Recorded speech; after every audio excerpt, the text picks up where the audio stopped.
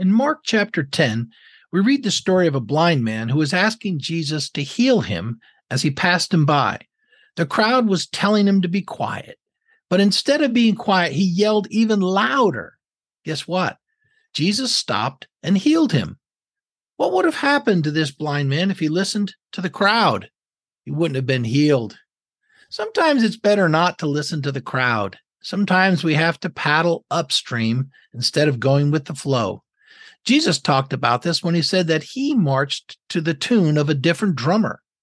People wanted him to be the Messiah that would deliver them from the Romans, but Jesus knew he came to deliver people from sin, not the Romans. He knew what he was supposed to be doing, and he stayed focused. Once upon a time, a fly saw on the floor below a large crowd of flies which appeared to be dancing on a piece of brown paper. He was delighted. If lots of flies were doing it, clearly this was okay. As he zoomed towards the crowd, a bee passed by. The bee warned, "Don't go there. That brown stuff is fly paper." The fly shouted back, "Don't be silly. No one believes in brown fly paper anymore. That's just an old myth.